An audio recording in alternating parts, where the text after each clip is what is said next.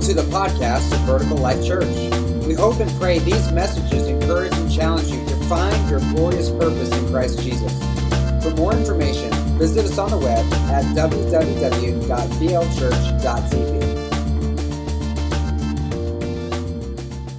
It's awesome to see everyone here today. I'm Pastor Joey. For those of you that are new and want to say welcome, isn't this awesome just to see this down here?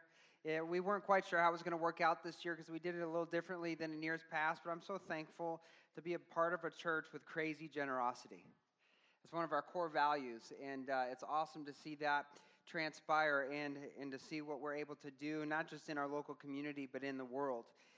Today we are going to be beginning in Exodus chapter 35. If you have your Bible, you can turn there. The verses will also be on the screen as we are beginning to kind of close out our time in the book of Exodus. And I don't know, it's one of my favorite books of the Bible. So many awesome things God reveals about himself, about the Lord, about Jesus, about what he would do when he would come. And we're going to begin to leave kind of like the beginning of Israel's relationship with God to then into the time of the desert with Leviticus, Numbers, and Deuteronomy, and see how God is revealing himself in those ways in the coming days. But we're going to round off today, and today's message is not going to be as heavy as maybe some of the ones previously. I don't know, have you guys been enjoying kind of what God's been doing over the last few weeks? I mean, last Sunday, I can't even articulate last Sunday. When we got to the worship time, God's presence was just so thick here. I didn't want to leave. I didn't want to speak. I just wanted to be like, okay, God, I know I'm supposed to dismiss, but I don't even want to talk on this microphone, So it was just awesome just to be in the presence. And the same God that was with us last week is here today, y'all. It's the same God. He's with us. He doesn't go anywhere. So we don't have to be shouting at the top of our lungs in order to experience the presence of God. He wants to do the same in us today as he did yesterday and the day before. And I'm thankful to be in a place where the presence is here. But here in Israel, remember last week, God was finally able to rekindle his covenant with Israel. They reestablished the relationship. God showed them the glory again. The law was given on the stone tablets again, and they received the instructions on how to maintain this relationship with God. Now, in Exodus 35, beginning in verse 4, I want to do a little exercise with you because I want you to see the point of what we're going to be talking about today. So the verses will be on the screen, and on the verses are some words that are highlighted. They're in bold. When we get to those words, I want you to say those words with me. You got it? So if it says Jesus in bold, you say, all right, good. You're tracking with me. The coffee is hit. The caffeine is in full swing. We're good to go. All right. So we're in this place. But if you remember, Moses received all the instructions for the tabernacle when he was on the mountain with God. God told him how to build everything. And if you think about what God said, now don't fail to miss any of the instructions that I've given you. Do it exactly the way I told you to do it. And if you put yourself in Moses' place, you'd be like, man, that's a tall order. That's a heavy weight. How am I going to do that? And God, in his mercy and grace, cuts Moses some slack, and he says, you're not going to have to do it alone. I'm going to raise up people with you. And so here in chapter 35, beginning in verse 4, God tells Moses to go announce to the community that the time to build the tabernacle has come. The time has come. I've told you how to do it. I've told you what it means. I've revealed my glory. Now you are to do the work I've called you to do. So beginning in verse 4, it says, let's pray real quick. I just want to pray. Heavenly Father, God, I just pray that you would speak through your word. God, we know your word never returns void. And I pray, God, that the enemy would not be able to translate your word into something it was not meant to be. He's not able to twist and turn, God, but that our hearts are open to the truth, and who remains in the truth will be set free. So, God, I pray you begin setting some people free today. God, I pray that seeds that are sown in your word will land on good soil, God, and I'm so thankful for what you have purposed and planned for us in the future.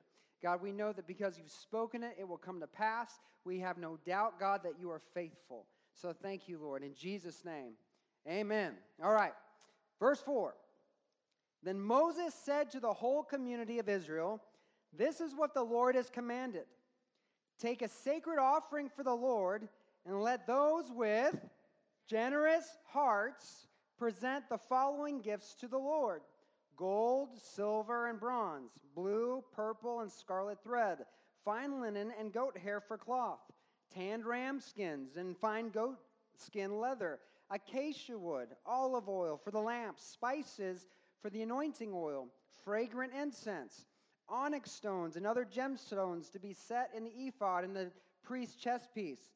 Come, all of you who are gifted craftsmen, construct everything that the Lord has commanded: the tabernacle and its sacred tent, its covering, its clasps, frames, crossbars, posts, and bases, the ark and its carrying poles, the ark's cover, the place of atonement, the inner curtain to the shield of the ark, the table, its carrying poles, and all its utensils, the bread of the presence for light, the lampstand, its accessories, the lamp cups and olive oil for lighting, the incense altar and its carrying poles, the anointing oil and fragrant incense, the curtain for the entrance of the tabernacle, the altar of burnt offering, the bronze grating of the altar and its carrying poles and utensils, the wash basin and its stand, the curtains for the walls of the courtyard, the posts and their bases, the curtains for the entrance to the courtyard, the tent pegs of the tabernacle and courtyard and the ropes, the beautifully stitched garments for the priest to wear while ministering in the holy place, the sacred garments for Aaron the priest, and the garments for his sons to wear as they minister as priests.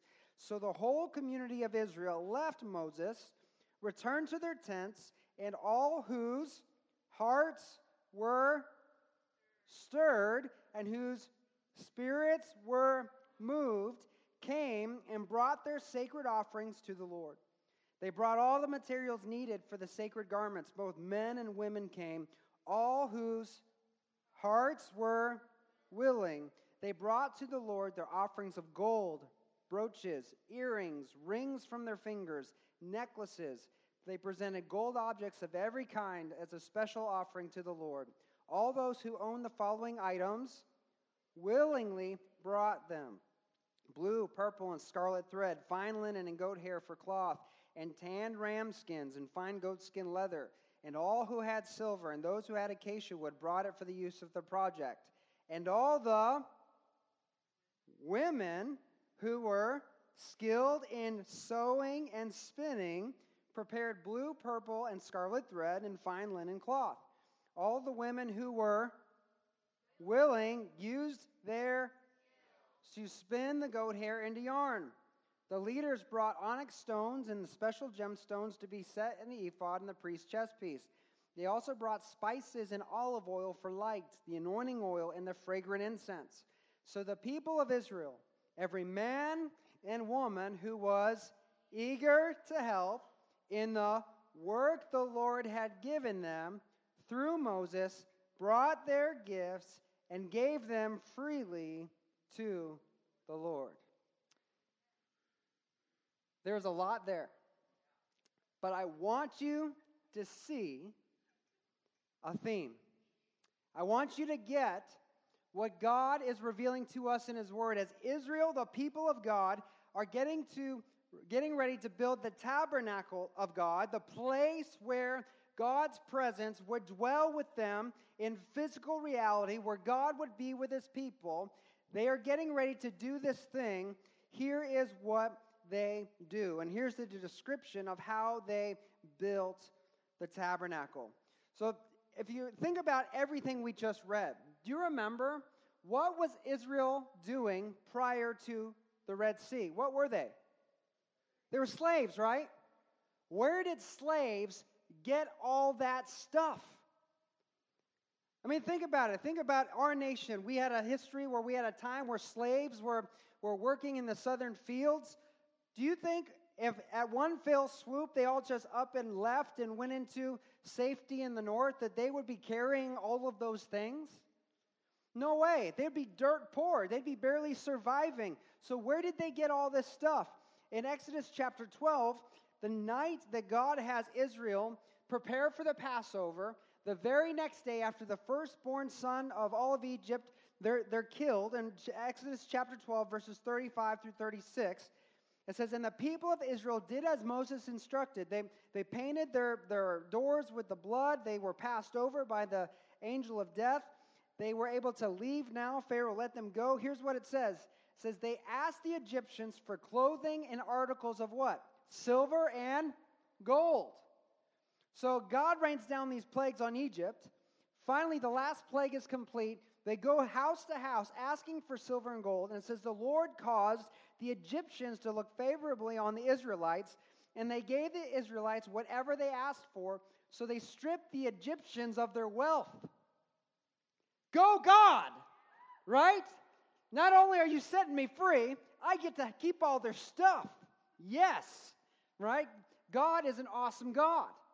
But just think about the impact or the depth of what is happening here. This nation, the most powerful nation in all the world, has this people group enslaved. God not only decimates their economy, but then each individual family sends one of these Jewish families with all their wealth and blesses them on the way out. I mean, just that alone is miraculous. They got their wealth from the Egyptians. Why? Because of the favor of the Lord. Now, ask yourself this question. What was God's intention for giving them the wealth? Was it just to bless them so they could be comfortable?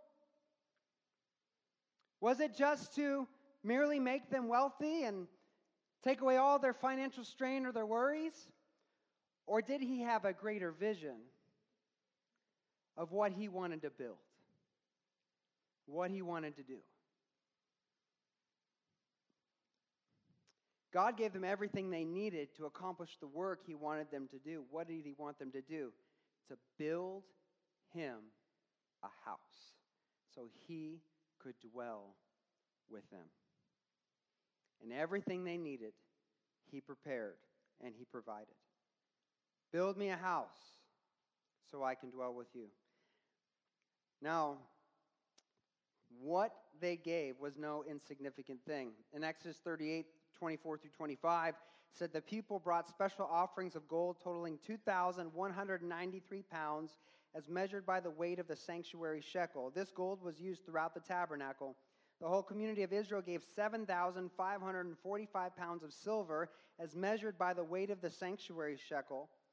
If you think about just the gold and the silver alone, not including the brass or all the linens and the hides and skins and everything that they needed to make the tabernacle, if you just think of the gold and silver alone, today's value, the gold would be approximately $37,376,486.88. The silver would have been $1,751,465.33. That is camping in style, y'all. How would you like to go glamping in that, right? God knows how to do it. He knows how to do it.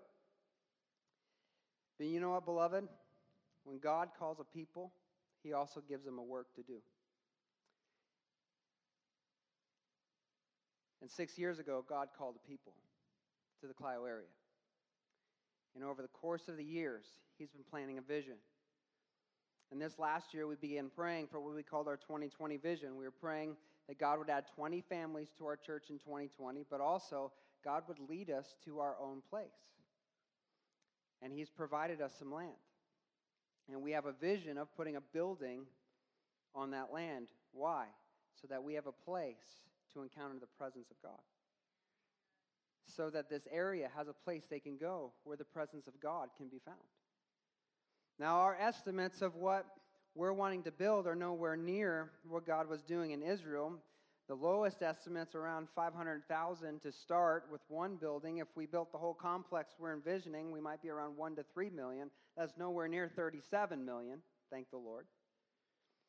But what's interesting is that God didn't give them the go-ahead to build until they had the offerings given that were needed. God didn't say, go back to Egypt and borrow and become slaves again. God gave them what they needed. The people just had to give out of the free release of their heart. They had to willingly come and say, God, my heart's been stirred. My spirit's moved. I see what you're doing. I see what you want to accomplish, and I'm going to buy in to this vision. The key in Exodus 35:21 says, all whose hearts were stirred and whose spirits were moved came and brought their sacred offerings to the Lord. They brought all the materials needed for the tabernacle, for the performance of its rituals, and for the sacred garments. And some of you, it's been such an awesome ride. Some of us in this room our hearts have been stirred, our spirits moved, and you've given. Some very sacrificially, some very extravagantly. And it's so awesome. Some of you have had hearts stirred. You've brought your gifts to the Lord over and above your tithe that He is building for us. Remember, in Israel, God said, if you want my presence, you want to maintain this relationship, give me the first of your cattle, the first of your livestock. This was the first tenth of all that they had. This was the tithe. This offering for the tabernacle was not replacing their tithe. This was over and above. This was over and above everything God had commanded them to do. Why? Because sometimes there are significant things God wants to do, and it takes more than basic obedience. It takes a stirred heart and a willing spirit. I'm thankful for those that have given to build His house. But if you look in your worship guide, we're only at about $15,000 saved for this house that God wants to give. We're a long ways away.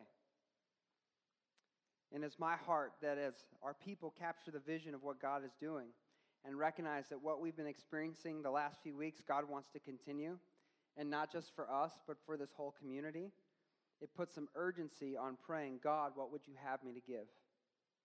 God, what would you like me to surrender?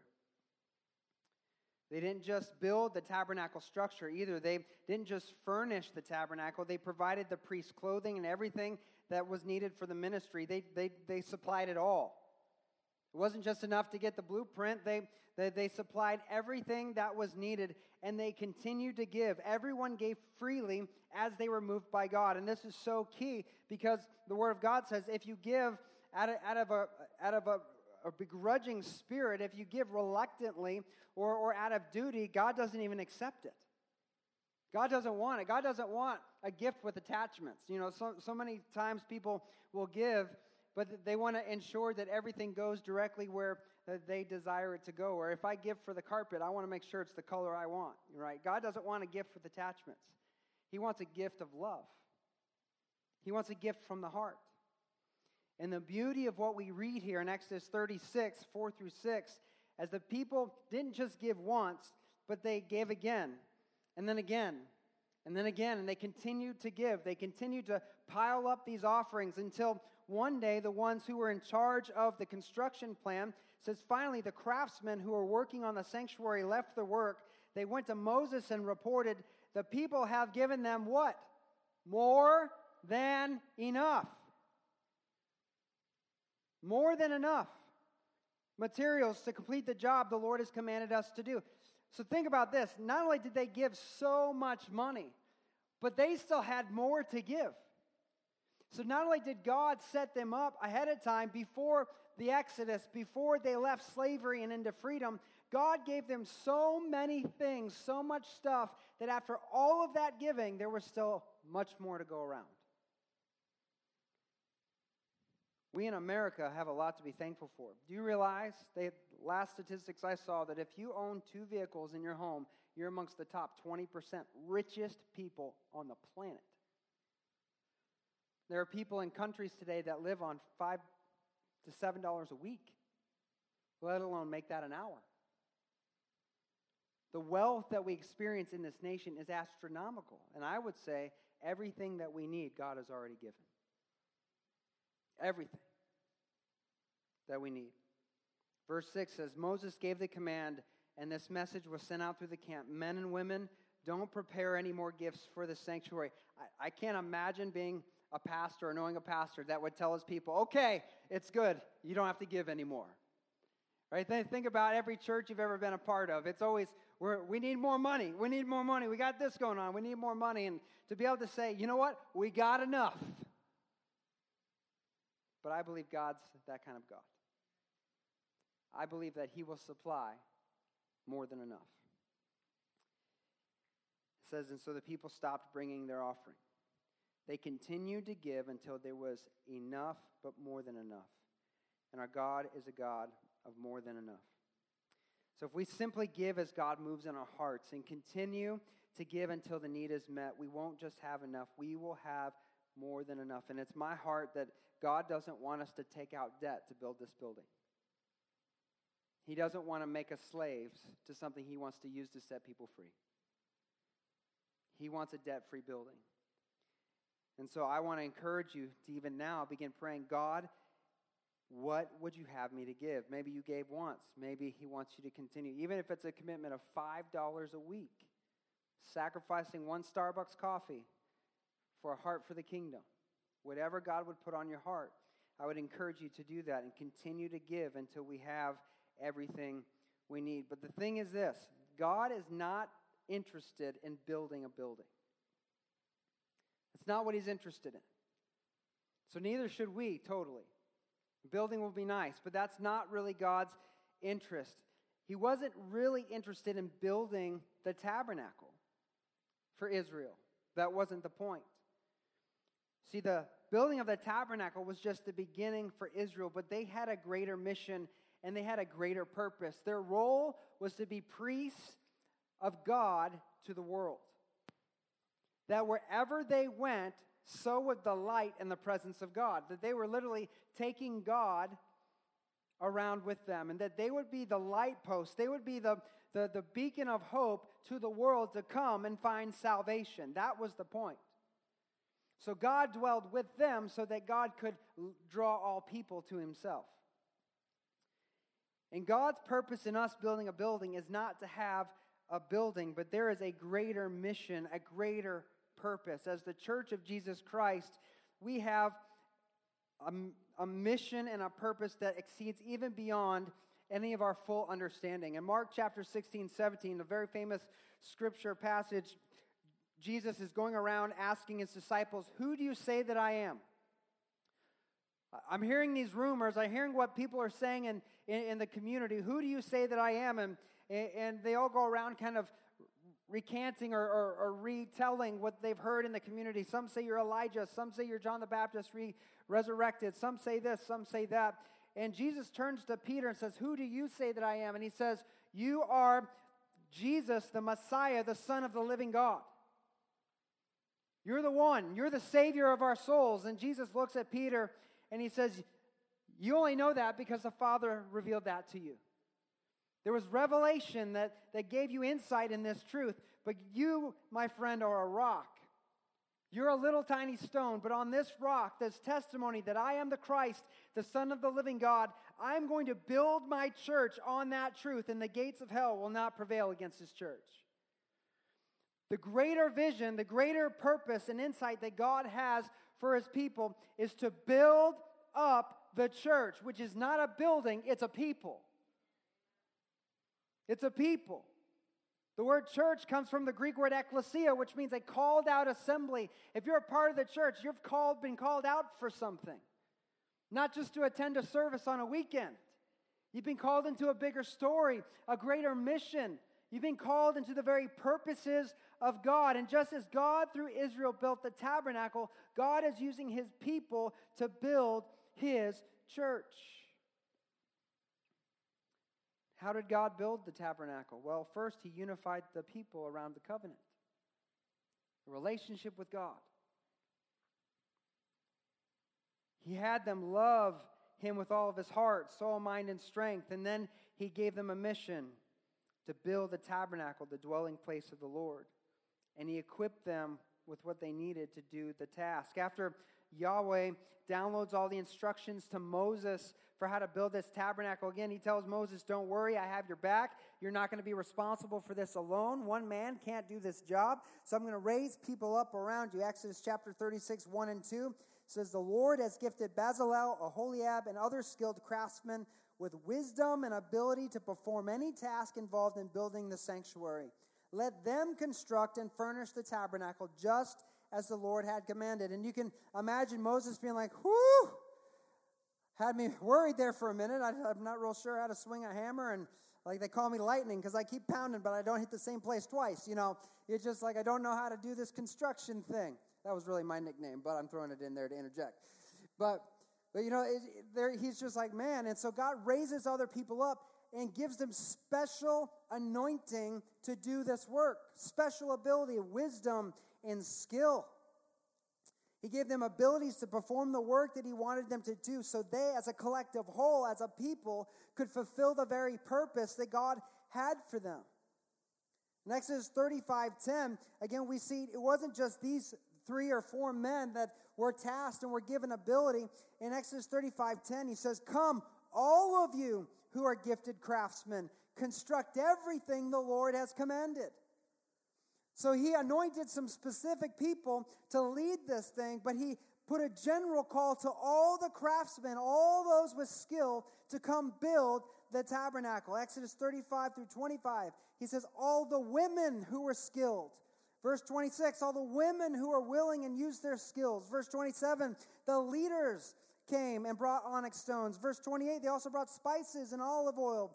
Verse 29, so the people of Israel, every man, woman who was eager to help in the work of the Lord, gave and brought their gifts to Moses and gave freely to the Lord. It wasn't just certain men tasked with doing the work. It was the whole community, men and women alike.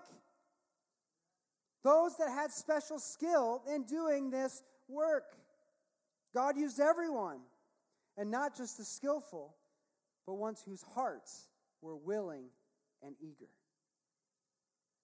The ones who said, God, I want in on this one. I want in on this. Let me in on this. And God used the gifts.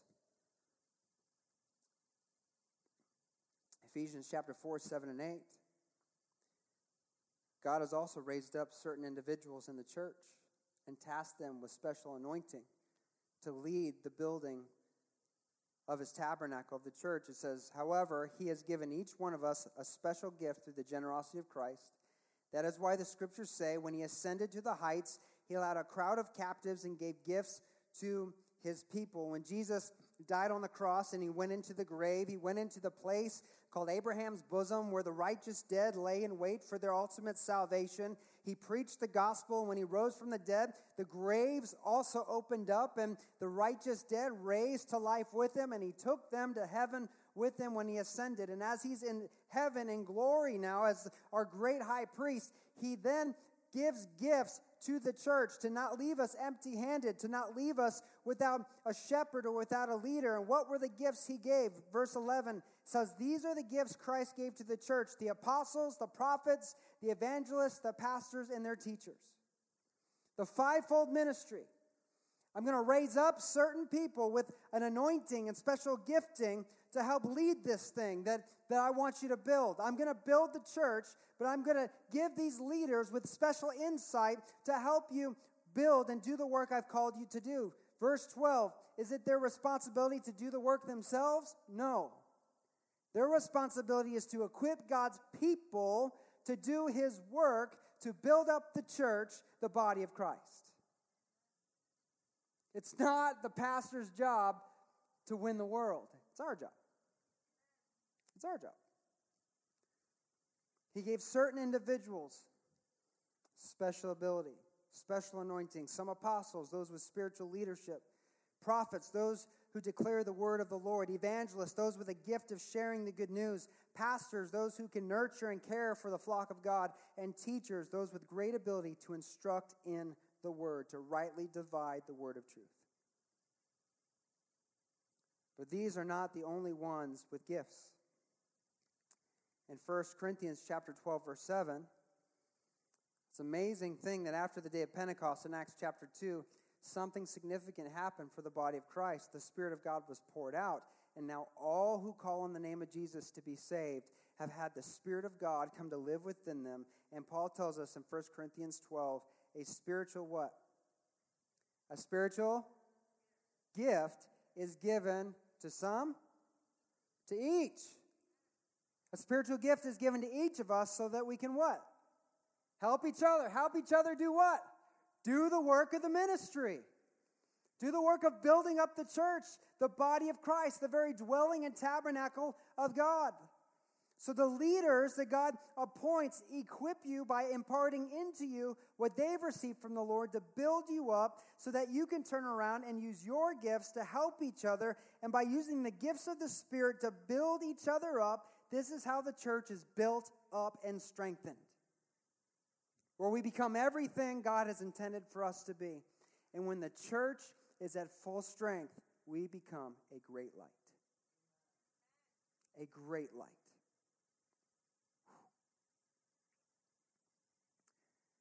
We become the dwelling place established for God's presence on the earth. 1 Corinthians 14:12, Paul also says, "So with yourselves, since you are eager for the manifestations of the Spirit, strive to excel in building up the church." This is what the gifts of the Spirit are given for, to build up and strengthen the church. And the manifestations of the presence of God come through the manifestations of the Holy Spirit. You know, Jesus said in John 16, the Spirit of God will reveal all truth.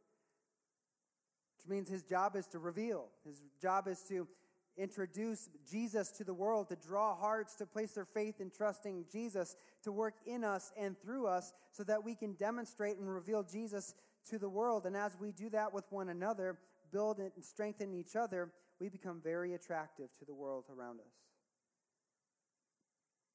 There is a deeper purpose in this. And again, if you don't understand what's happening in the Old Testament, a lot of the things in the New Testament don't make a lot of sense. But there's a story of what God is doing in and through Israel that God is revealing and manifesting in the New Testament church. Again, in Israel, they had a threefold priesthood. They had themselves as a nation of priests. Then they had a called out group, the Levites, that were priests among the priests. And then they had the family of Aaron that were the high priests amongst the priests. Just as the church of Jesus Christ is a holy nation, a holy priesthood. The leaders God calls and equips are the priests among the priests. And Jesus is now our eternal high priest in heaven. It's a mirror image of what God was doing. And when Israel finally constructed all the furnishings, they constructed the tabernacle, it was fully and complete. The priests were ordained. Moses had everything set up and put in its place. The lampstand was in the holy place, filled with oil, burning bright. The table of showbread was set up with the wine and the bread. The altar of incense was before the curtain and the veil and the Ark of the Covenant. And its incense was just continually burning before the Lord. Everything was in place. Exodus 40, verse 34. This is so amazing. It says, "Then the cloud covered the tabernacle, and the glory of the Lord filled the tabernacle. Moses could no longer enter the tabernacle because the cloud had settled down over it, and the glory of the Lord filled the tabernacle." Now, whenever the cloud lifted from the tabernacle, the people of Israel would set out on their journey following it. But if the cloud did not rise, they remained where they were until it lifted. When the dwelling place of God was built up, the presence of God descended upon it.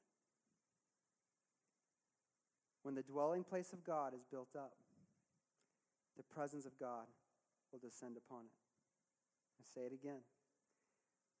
When the dwelling place of God is built up, the presence of God will descend upon it. And now you understand why Paul in Galatians 5 says to walk in the Spirit.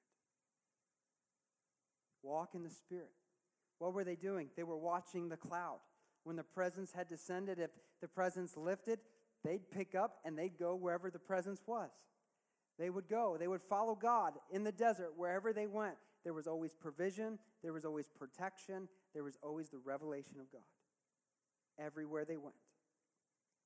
We as the Church of Jesus Christ, when we're built up in the Lord, His glory is going to fill our temple. We're spending time in the presence of God. There should be a glow about us. When we are built up and strengthened, His presence is going to be able to manifest in our lives and manifest in our gatherings, either through the gifts of the Spirit or greater revelation. And as we surrender to His leadership in our lives, He will not only guide us, but He will direct our steps. Because only God can lead us through a wilderness and into blessing. craziest times in our lives can be flipped from difficulty to destiny by walking in the Spirit. And see, this is what he's intended for the church. Paul says over and again that without struggle, without trial, we won't develop in greater endurance and greater in our confident hope of Christ Jesus. And often God will lead us in the desert, walking in the Spirit, learning how to walk in the Spirit, so at the right time for the blessing to be revealed, that we're ready for it. And this is what we're going to see over the course of Israel's journey, is them getting prepared to enter the promised land, the fullness of the blessing that God wanted to give them. But as the church of Christ, often we have to struggle so that we get away from being connected or attached to the comforts of this world, and we recognize in God, that's our only comfort. Our security is not in our 401k or in all the things we can manage. Our security is in the one who sits on the throne. Our peace doesn't come from who's in the White House. Our peace comes from the one who sits on the great white throne. It's a complete change. Don't be conformed to the behaviors and customs of this world, but be transformed by the renewing of your mind. And sometimes before you can see differently, you have to begin to think differently. And so God will send us through struggle and trial so that we stop chasing stuff that will let us down and we start looking at the one who will never let us go.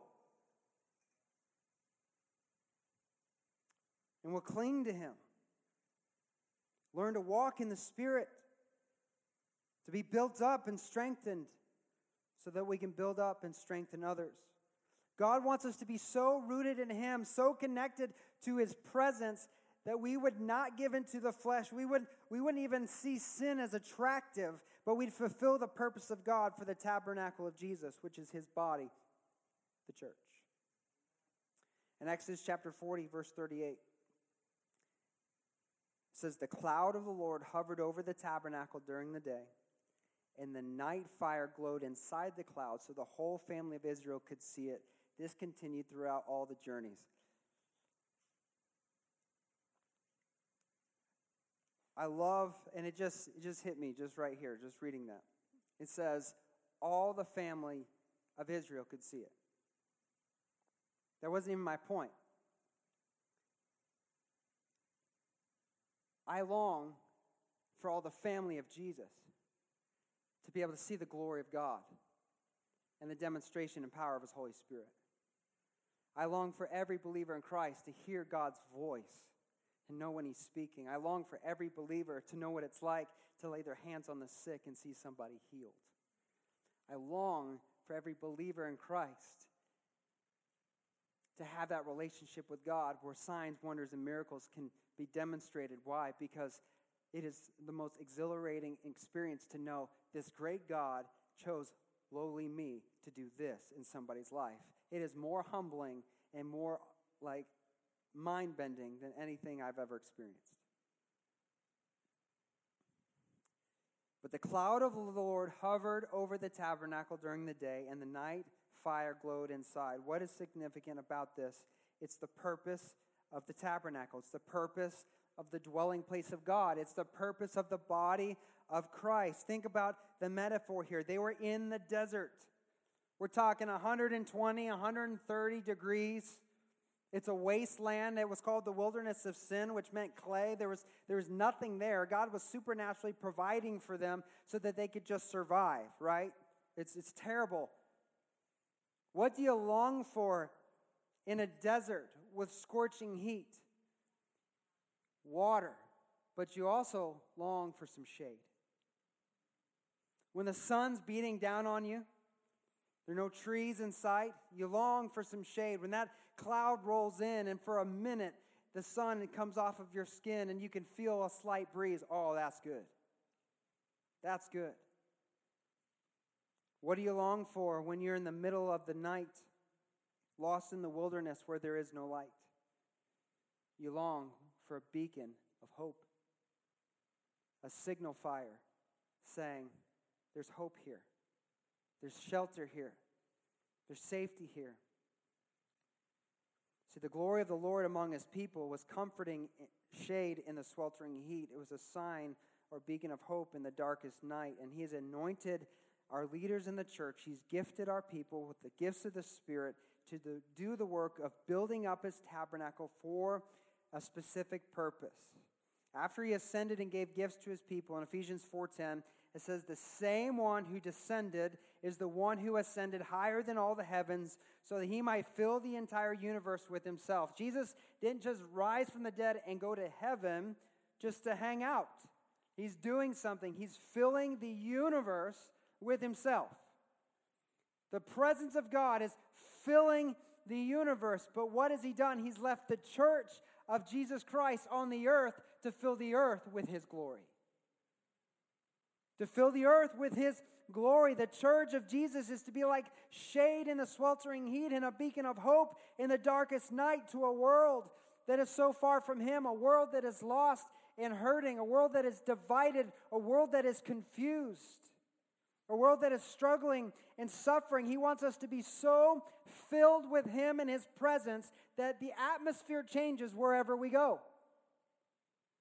When you walk into a room, the atmosphere should change because the one in you is unlike anyone else.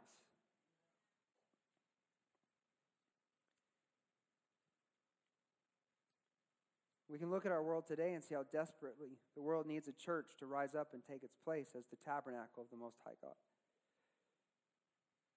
Again, Jesus is filling the universe with himself, but he did not give us a command to just stay where we are and simply be light and shade in the comfort of our own homes.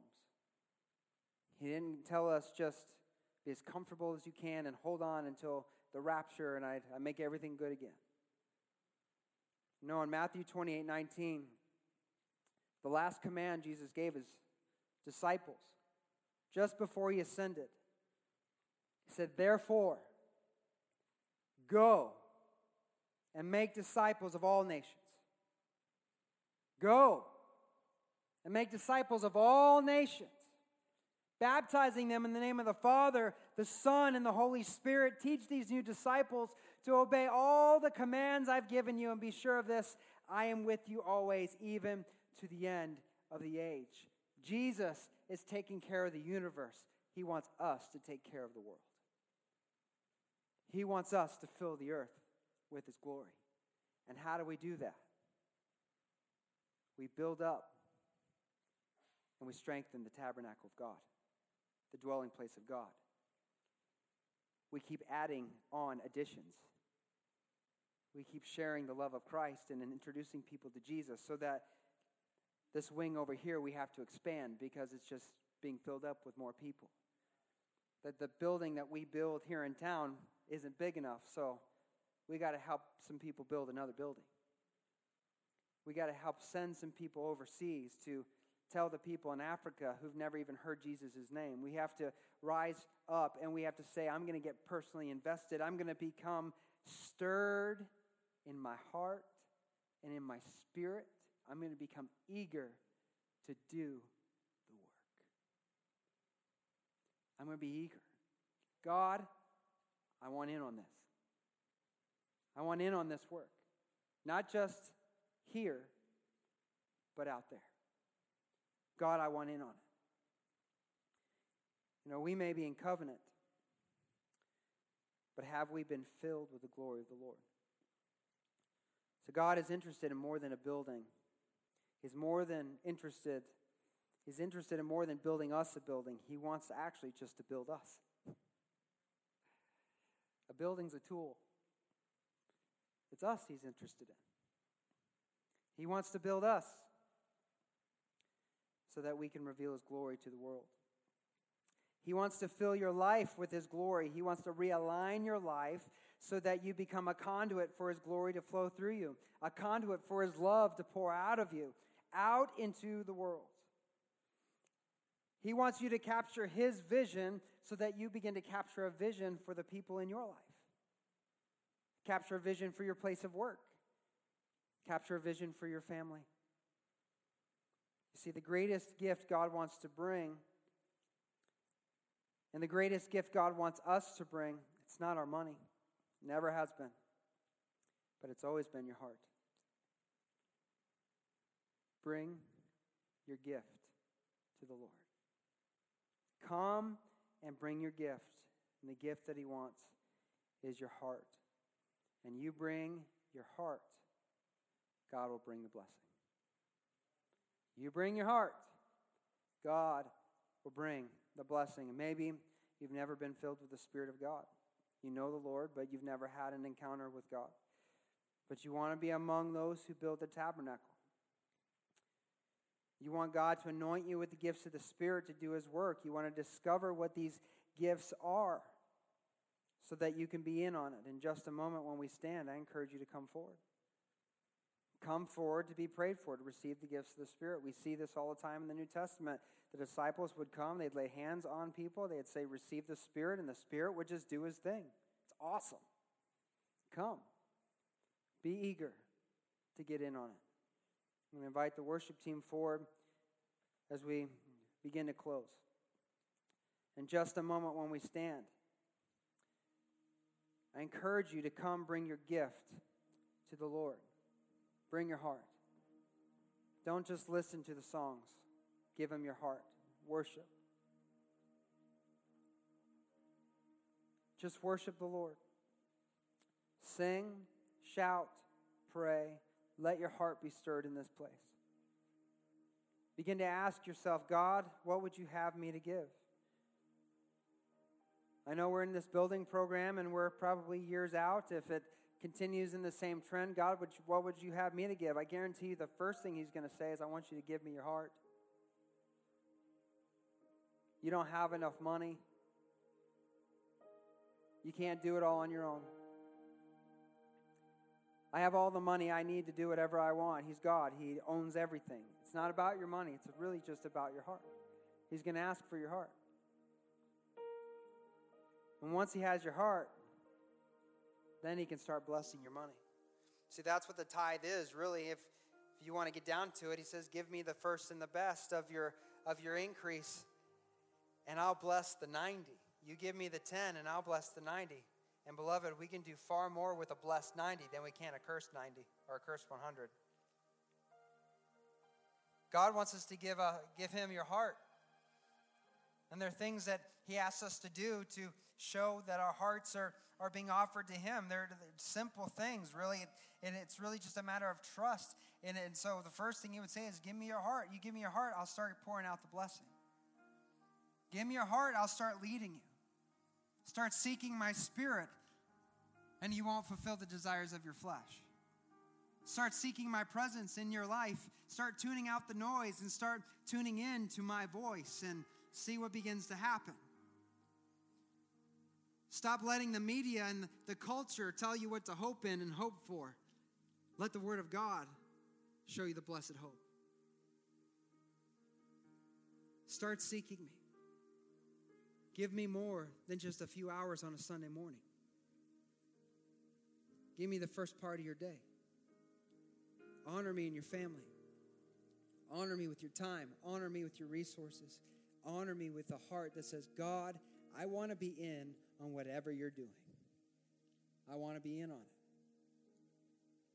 Let's stand together as we go into a time of worship. Holy Father, God, I just thank you for what you're doing in us. I thank you, God, that your presence is here. I've been feeling the goose pimples of the Holy Spirit for the last 30 minutes. God, I thank you so much for your presence among us. It is what sets us apart from every other people on the earth. Your presence is life. And God, I know that there are those here that need to be touched by you, God. There are people that are just so discouraged. They need an encounter with your Holy Spirit. And just like that woman with the issue of blood who reached out and said, if I could just touch the hem of his garment, then it would make all the difference in the world. God, there are people here that need and desperately want to touch you, but they feel so far away from you. God, I just pray that you'd show them today that you're not far away. You're close at hand. And really, if they come bearing their heart in their hands, God, your presence will come down to them, Lord. And I just release that in Jesus' name. God, that your healing power is even now beginning to flow. God, your restoring power. Lord, you said you've come with an anointing to heal up broken hearts, to heal up the brokenhearted, God. There's some that have a shattered heart because of a broken past. And I just pray right now in the name of Jesus, you begin to draw. You begin to draw, Lord, that they'd come and they'd receive prayer, that prayer of healing to be prayed over them, God. And you begin to do that healing work right now. God, there are those here today that are hungry for more, but they're afraid to step out. God, I pray you give them the boldness now in Jesus' name to make their way down. And as hands are laid upon them in the name of Jesus is proclaimed, your Spirit would so touch them, God, that they'd never be the same. God, that encounters with your Spirit would begin to flow right now in Jesus' name. Lord, if there's one here today that doesn't have a relationship with you, God, they're far from you. They know in their heart that if they were to die today, they're not sure if they'd make it into heaven. God, I pray that they would come and pray that prayer that will change everything, the prayer that introduces them to you, that prayer of salvation that says, God, forgive me of your sins. God, be my Lord and Savior. I trust Jesus in his death and resurrection, and I know, God, that your Spirit is eagerly waiting to reveal the love of the Father today. God, I pray that you'd start drawing them now to come in Jesus' name. God, build up this tabernacle. God, build up this church. Lord, help us to encourage and strengthen one another. So as we are following the Spirit, as we're building each other up with our gifts, as we're using our gifts with an eager and a stirred heart, God, that your presence can descend upon us in Jesus' name. That's what we long for. That's what we hope for. So come, Holy Spirit. Come, do the work. Even now, in Jesus' name. If the Spirit of God is drawing you for prayer, you come. Come on down. Our prayer team's ready to pray with you. It's nothing embarrassing. It's altogether empowering and freeing to come and receive a touch from the Lord. You come as we sing. Amen.